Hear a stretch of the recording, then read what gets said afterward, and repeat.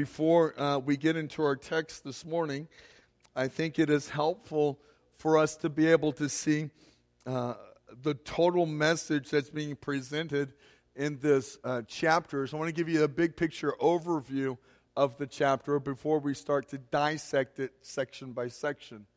I think Philippians chapter 3, and yes, you'll notice I'm on the verge of losing my voice. That's been happening for the past couple of days. My prayer this morning was, God, just let it hang out a little bit longer so that I can get through these services today.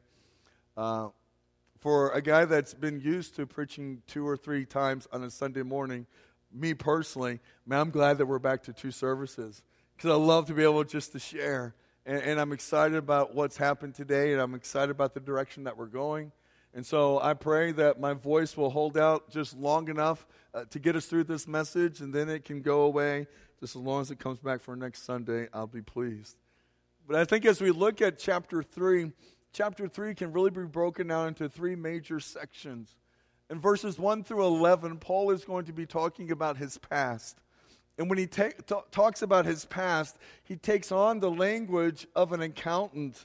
And the main thought is that, with the language of an accountant, his main thought is that he counts new values. Then we get to verses 12 through 16, Paul's going to be talking about his present life. When he's talking about his present life, he takes on the language of an athlete. And with the language of an athlete, his main thought is how he presses on with new vigor. Then we get to verse number 17, from 17 through 21, Paul talks about his future. And in talking about the future, he takes on language as an alien or a stranger, and the main thought there is how he looks for new vision. So Paul talks about his past, his present, and his future with the language of an auditor, an accountant, an athlete, or an alien, so that he can count new values, so he can press on with new vigor, so he can look with new vision. Now, what we've already discovered through our study through this book, in chapter 1, we know that the secret to joy, in spite of our circumstances, is in the development of the single mind. That single mind devotion says that no matter what it is that you face, no matter what it is that you're going through, you're going to seek to glorify God and to share the gospel. Now in chapter 2, we've already learned that the secret to joy, in spite of other people, is in having a submissive mind. The way we develop a submissive mind is that we work it out. We work out our salvation, that God works in us. So we work it out and then we knock it off.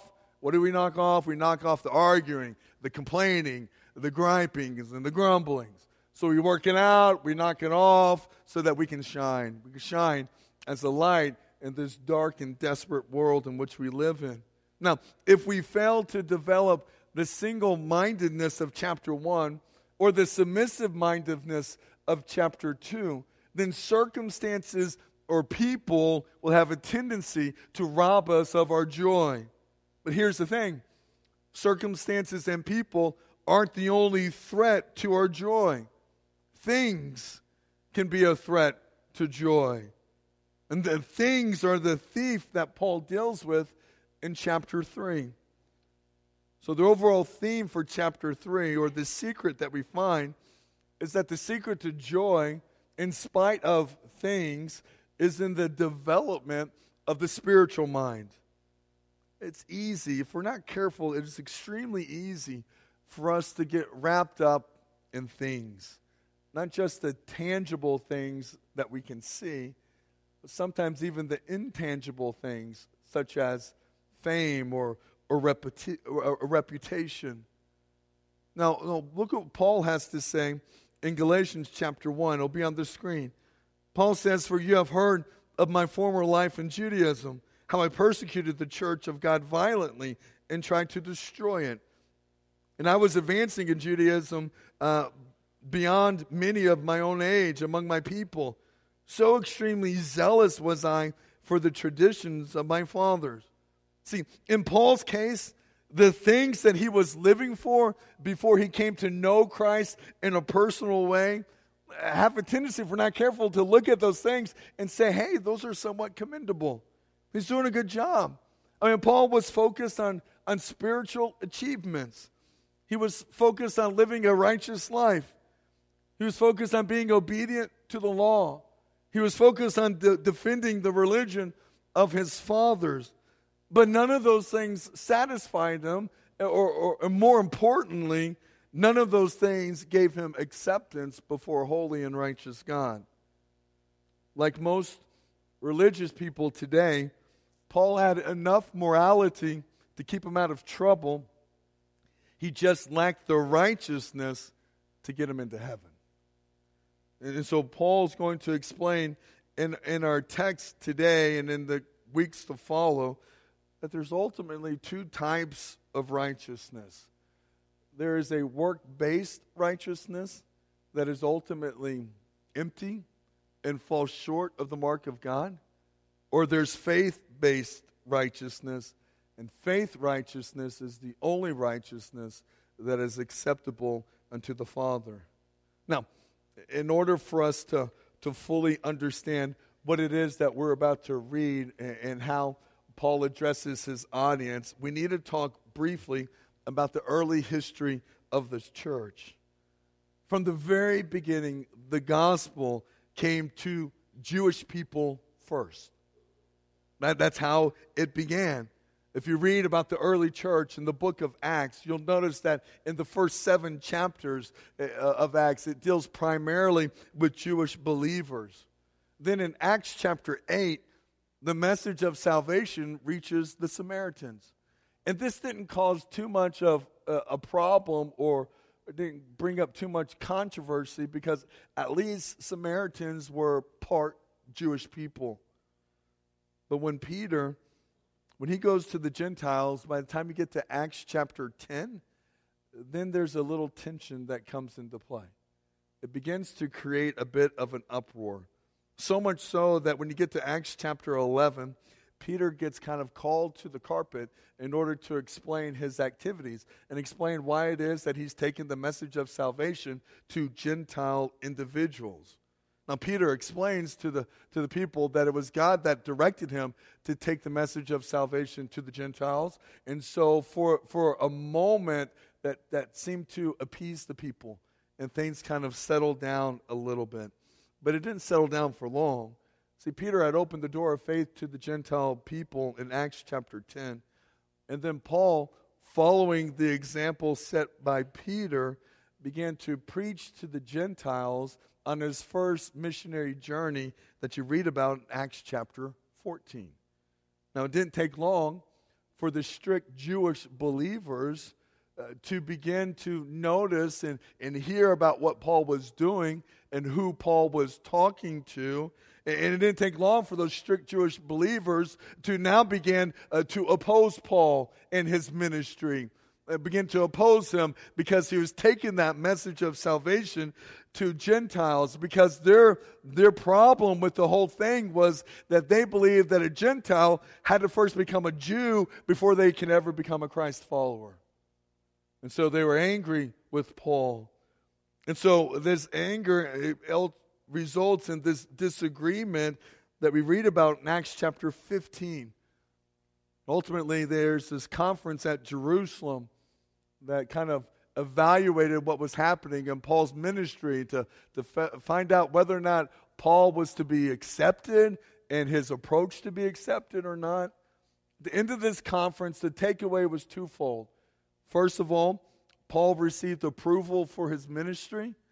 And then the second big takeaway, it was that it was recognized that Gentiles did not have to become Jews first before they became believers. But although that was like the official ruling and that was the official decision, not everybody agreed with it. Some of those strict Jewish followers were dissatisfied with the result. So there was this group of dissenters that kind of arose from within them. And those that dissented against Paul and his approach began to follow Paul wherever he went. Not only did they follow him, they began to try to steal or even destroy the churches in which he helped to establish. The reason why we take the time to kind of overview all of that is so that you understand is those dissenters are the ones that Paul is addressing here in chapter 3. Okay, so let's read. Look at verses 1 and 2. Paul writes, and he says, "Finally, my brothers, rejoice in the Lord. To write the same things to you is no trouble to me and is safe for you." And then verse number 2. "Look out for the dogs. Look out for the evildoers. Look out for those who mutilate the flesh." So who's Paul talking about? Well, Paul is talking about those dissenters. Those individuals that were following him and saying that, no, Gentiles, you got to be a Jew before you can ever follow Christ. And Paul says, look out for them. And then he calls them. He says they're dogs, they're evildoers, they're mutilators of flesh. What is he talking about? Let me help you. When Paul says that they are dogs, you got to understand that typically an Orthodox Jew would refer to Gentile people as dogs, subhuman. Now here, Paul flips it, and Paul calls the Orthodox Jews dogs. Like dogs, these dissenters were snapping at his heels. They followed him from place to place, barking their false doctrine. They were troublemakers. They were carriers of dangerous doctrine. Paul says, beware, watch out, look out for the dogs. And then he says not only they're dogs, but they're evildoers. Why did he call them evildoers? They're evildoers because there were people who taught that salvation was faith plus something else. It wasn't just faith in Christ that was enough. These dissenters believed, faith is one element, but adherence to Jewish rules and regulations were another. So their false doctrine was leading people astray. Notice what it says in Titus chapter 3. Titus chapter 3 makes it clear that nobody can be saved by just doing good works. It says, "For we ourselves were once foolish, disobedient, led astray, slaves to various passions and pleasures, passing our days in malice and envy, hated by others and hating one another. But when the goodness and loving kindness of God our Savior appeared, He saved us." It's all God's doing. He saved us, not because of works done by us in righteousness, but according to His own mercy. So to be clear, good works is the result of salvation. Good works is not the basis for salvation. So Paul is saying, watch out. Watch out for those dogs. Watch out for those evil doers. And then he says, watch out for those who mutilate the flesh. Paul is using a pun on the word circumcision. Man, my voice. I feel like I'm going through puberty as I'm speaking today. Maybe I am. Thank you. Wow. Watch out for the dogs, the evildoers among us. I'm just kidding. Okay, so then he says, those who mutilate the flesh. Using a pun. The pun is on the word circumcision. The word circumcision literally means a mutilation, to which all the guys said, yeah, of course. No kidding. That's supposed to be funny. Circumcision, mutilation, figure it out. Okay. These dissenters taught that circumcision was essential for salvation to occur. But Paul says it's not essential. Circumcision in and of itself is just a mutilation. True Christians have experienced what is called a spiritual circumcision. That's why it says in Colossians chapter 2, verse number 11, when you came to Christ, you were circumcised, but not by a physical procedure. Christ performed a spiritual circumcision, the cutting away of your sinful nature. Here's the point. Circumcision, baptism, taking communion, giving of an offering, tithing, whatever religious practice you can think of, you got to understand religious practices can't offer salvation. no matter how often you do them or how faithful you are to them. Salvation comes only in and through Jesus Christ. It's not about the good works. It's not about the rules or the rituals of a certain religion. Only faith in Christ can bring the hope of salvation. Now, in contrast to these dissenters, Paul describes the true Christian. Look at verse number 3. He says, "For we are the circumcision, who worship by the Spirit of God, and glory in Christ Jesus, and put no confidence in the flesh." Paul knew the futility of trying to attain salvation in and through good works.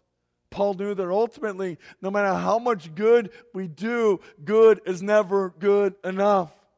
Can never do enough. That's why he says, I have no confidence in the flesh. The confidence I have for salvation is through Christ. It's what Christ has done. It's what God promises that He will do. Our confidence is in Him, not in us. And so he's going to, in a moment, in this next verse, Paul's going to start talking about his past. He's going to get a little bit personal here.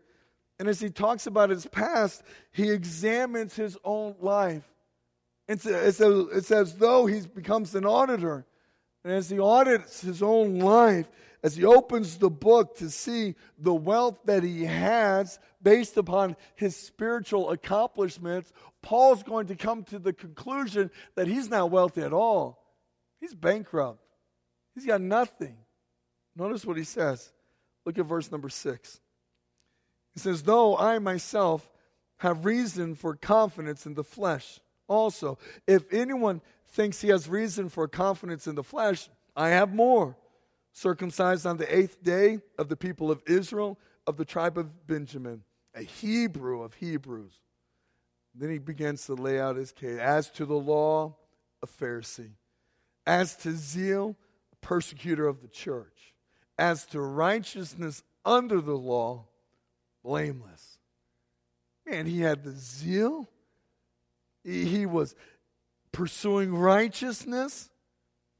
A Hebrew. Circumcised. Man, he was doing the best that he could. If we're not careful, we can have a tendency to look at Paul and begin to think, man, he should be commended. He's doing a good job. He's trying to be obedient. But although we might think that he's doing good and that at least he's sincere, we got to understand sincerity isn't enough. Because as he looked and took an inventory of his own life and he begins to stack up the things that he's achieved on his own, as he begins to measure his life, he discovers that the measurement is wrong. It's off. It's empty. The reason being is he's using the wrong thing to measure himself by. Like the rich young ruler found in Mark chapter 10, Paul was looking on the outside, not the inside.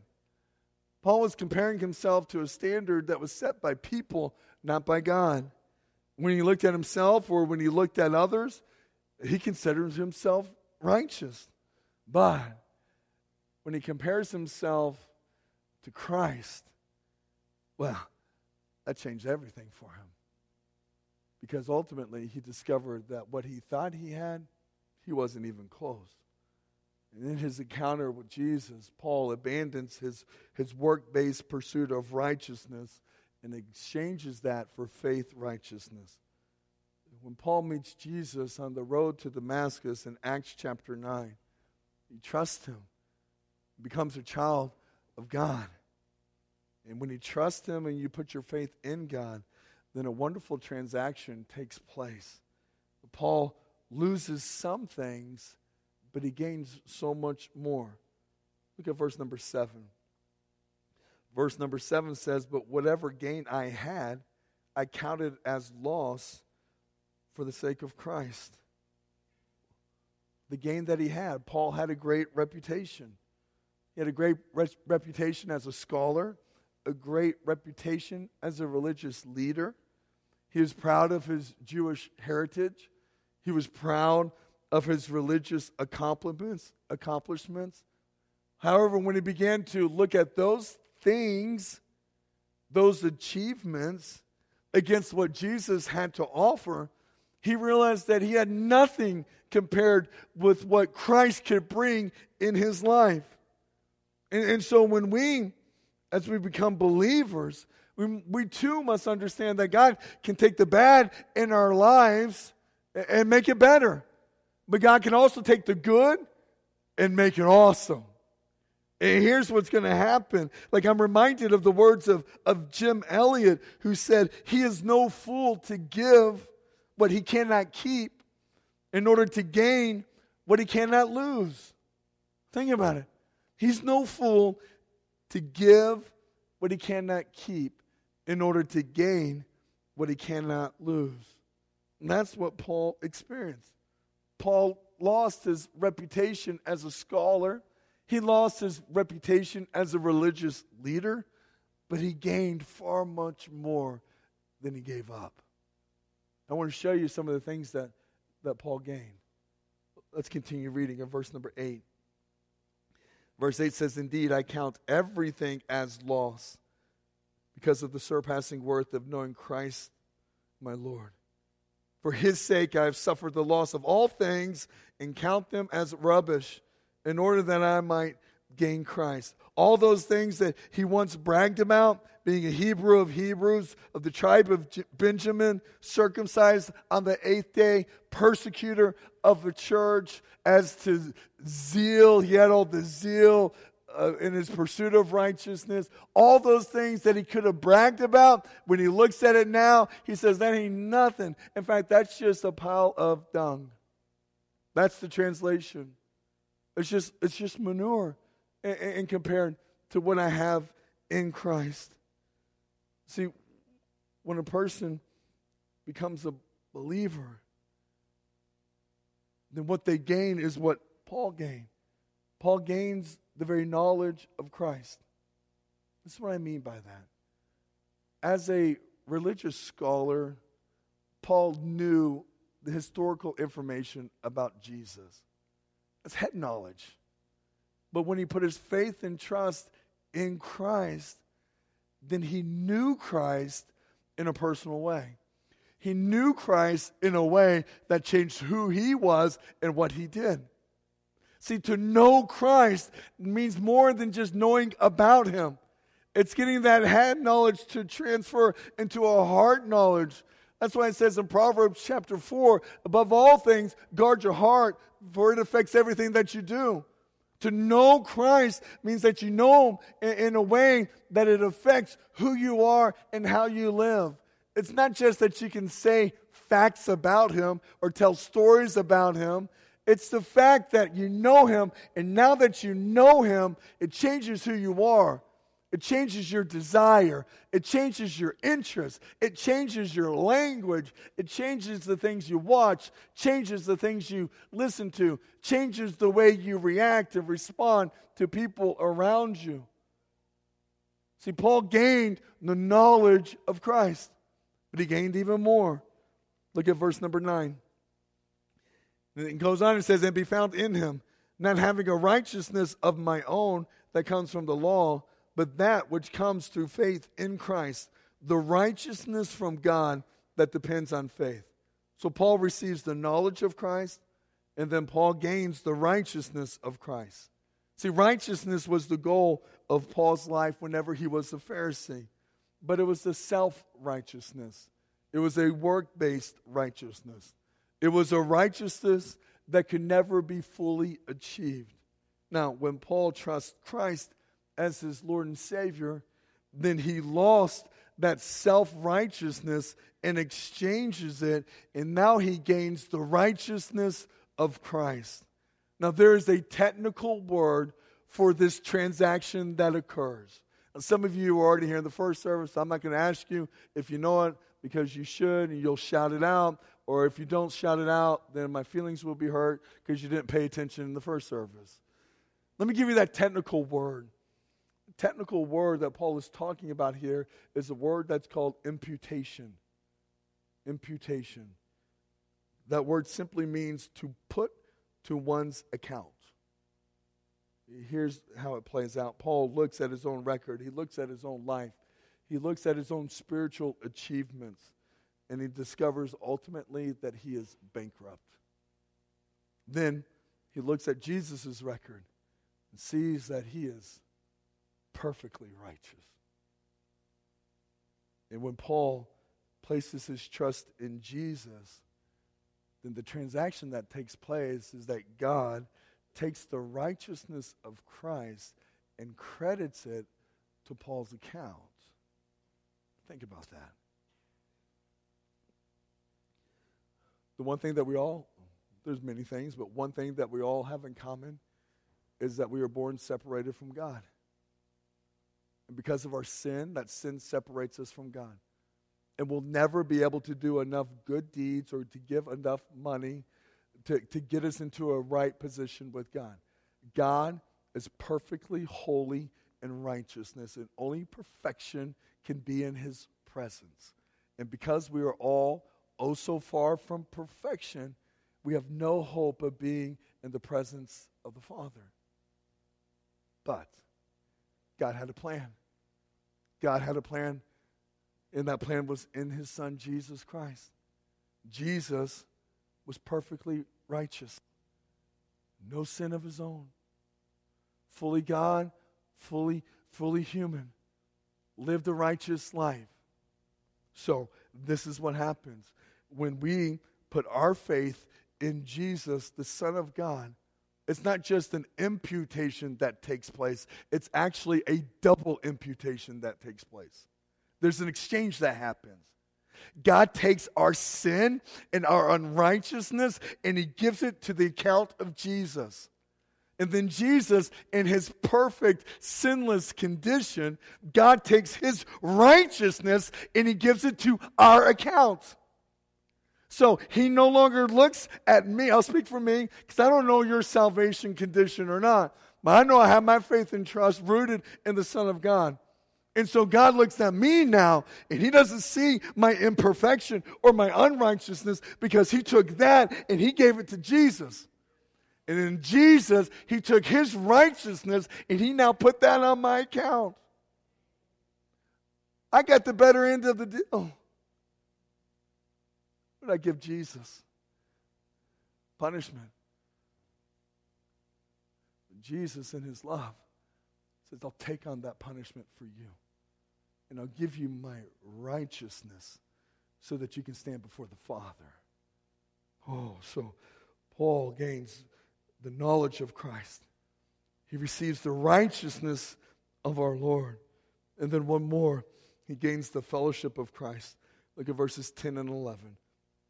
He says, that I may know him and the power of his resurrection, and may share his suffering, becoming like him in death, that by any means possible I may attain the resurrection from the dead. See, when Paul was living under the law, all he had was a set of rules. That was it. But now, with faith in the Son, he has a friend, a master, a constant companion. No wonder Paul has joy, because his life didn't depend upon the cheap things of this world. It was focused on the eternal values that are found in Christ Jesus. We say this, that people who live for the things of this world will always be disappointed. They'll always be unsatisfied. Either they are constantly trying to protect their treasures, either they're constantly trying to accumulate more treasures, or they're constantly in fear that somebody's going to come in and to steal the treasure that they have. But not so for the believer who has the spiritual mind. Because our joy isn't found in any of the treasures of this world. It's not about the things of the world, whether things that you can see or fame or reputation. It's not about that. Our treasure is the eternal worth that we have in Christ Jesus. And that can never be stolen from us. It can never be taken away from us. And therefore, we ought to live our lives in the awareness of what we have. For Paul, as he took an inventory upon his life, he knew that no matter how much good he did, it was never going to be enough. His only hope was to exchange that in faith in Jesus, to know Christ in a personal way. And when he cries out for salvation, then that double imputation takes place. God takes his sin and his unworthiness, places it on his Son, and takes the righteousness of Jesus and credits it to Paul's account. So that now he has the perfect fellowship with Christ, one that can never be destroyed or taken away. That's Paul. What about you? What about you? Have you done an inventory of your own life? Are you trying to earn salvation by doing good deeds? It's not enough just to come to church. It's not enough to go to Bible studies. It's not enough to put money in the offering plate. I mean, those are good things, but good things can't get you to heaven. Only faith in Jesus Christ can. Have you received the knowledge of Christ? Do you have the righteousness of our Lord? Are you walking in fellowship with the King of Kings? Let's pray, church. Father, I thank you for this day. Thank you for carrying my voice long enough to make it through this morning. More importantly, Father, I thank you for the hope of salvation. God, in this room, there are either those that follow Christ or those that don't. We're either a child of God or we're a child of the devil. Help us to understand who's our daddy this morning. Father, if you're not our dad, then may your Spirit bring conviction and salvation into our lives. And if you are a dad, then may that same Spirit bring conviction into our lives of the things that we're doing that displease and dishonor you. Help us to see the sin that's in our lives before we go and start pointing out the sin that's in everybody else's life. In this moment, Spirit, deal with us. Give us the courage and the conviction that we need to make the decisions right here and right now that will bring you the honor and glory that you're due. It's in Christ's name I pray. Amen. We're going to sing through one more song, and then we're going to be done. I'll be here.